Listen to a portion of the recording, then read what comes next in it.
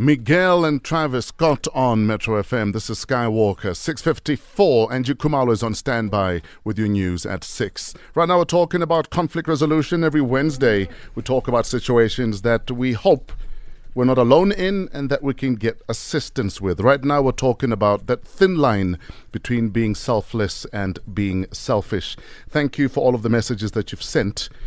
Someone says, guys, I left my husband of 22 years. Because he was selfish. Everything was about him while I was drowning, doing everything by myself. I realized I helped him with being selfish while I thought I was being a loving wife.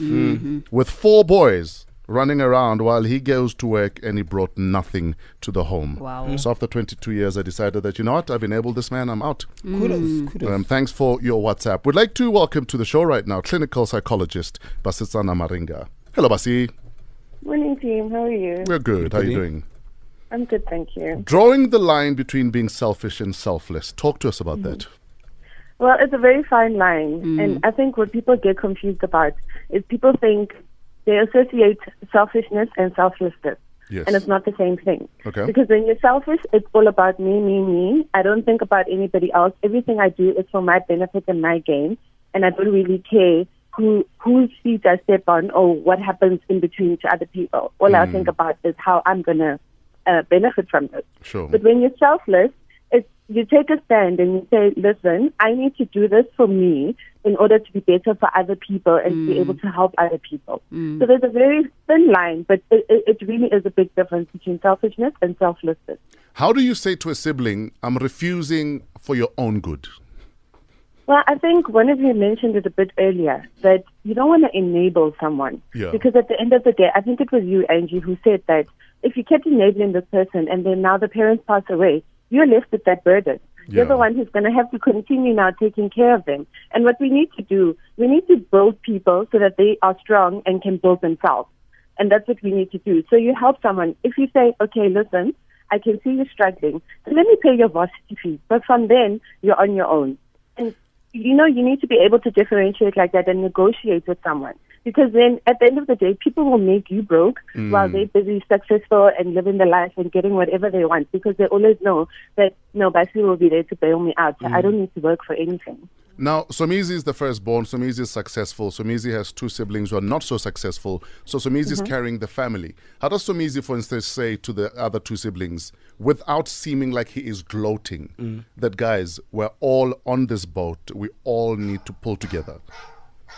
Well, I think the thing, what people don't realize within families, I think we all have the same opportunities as siblings. Yeah. And it just depends on what you decide to latch on, and that might take you to a higher level than somebody else. And with the siblings now, they need to, it also comes from a level of love.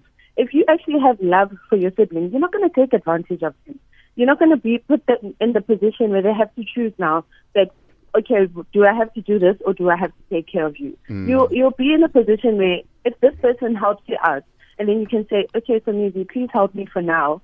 You can see I'm not doing so well. But this help is not forever because at some point they have to change their situation as well. They can't keep staying in the same situation and knowing that Sunise is going to be there to help them. Yeah.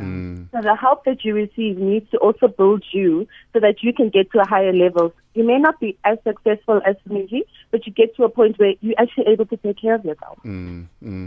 Now, we're often told that we need to raise children, teaching them certain values, certain ways.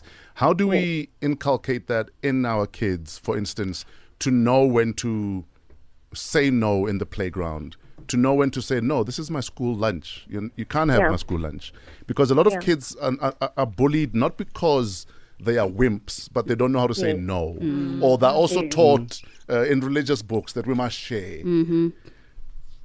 I think as well, as a parent, you need to model that behavior. Yeah. So if a child sees what you do at home, and a child sees that, okay, when daddy actually doesn't have this money, he doesn't have it, but when he does, he lets me know, and then we can get whatever I want. And we can also negotiate. If that one is too expensive, we come to an agreement that, okay, maybe not that one, maybe you can have this one. So if the child sees that at home, it's actually easier for the child to do it when they're at school. Because then if you keep teaching the child, you also need to reiterate that just because you say no you don't have. It doesn't mean you're being selfish. Yeah. If you're sharing, it's equal. So if you don't have lunch, I've got 2 slices of lunch. Let me give you 1 slice of my lunch. Not that I'm going to give you all my lunch, because then I'm not going to have any lunch to have. Exactly. So we need to teach children the difference so that they can also see that, oh, okay, in class, I'm sitting here, I've got a whole pencil box of crayons and you don't have any. We can sit together and use them together. Not necessarily that you're going to go off with my pencil of crayons and now I'm left with nothing. Sure. Yeah. Sure. So we need to teach them that fine line, that when you share, it's an effort, that it's a joint effort, you're doing things together. But if somebody is taking something from you, that is bullying, because now they're taking away from you and leaving you without so that they can have it. Yeah. Clinical psychologist Basetsana Maringa, thank you as always for your beautiful mind. We'll chat to you soon. It's been a pleasure. Thank you, guys. All right. It's time for the news at 7. Angie Kumalo is in the building.